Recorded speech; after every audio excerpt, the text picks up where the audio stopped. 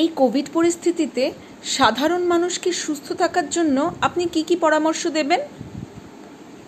এই সময় প্রথম সারির সংবাদ মাধ্যমগুলির পরিবেশন করা কোভিড সংক্রান্ত খবরগুলির সঙ্গে মানুষ কিভাবে মোকাবিলা করা উচিত বলে আপনি মনে করেন?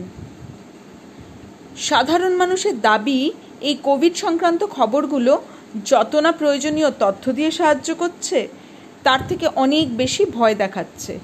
এ ব্যাপারে আপনার কি অভিমত?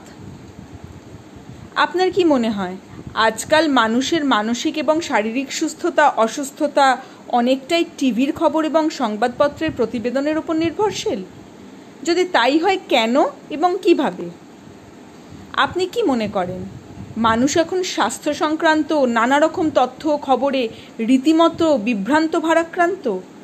এর থেকে মুক্তির উপায় কি?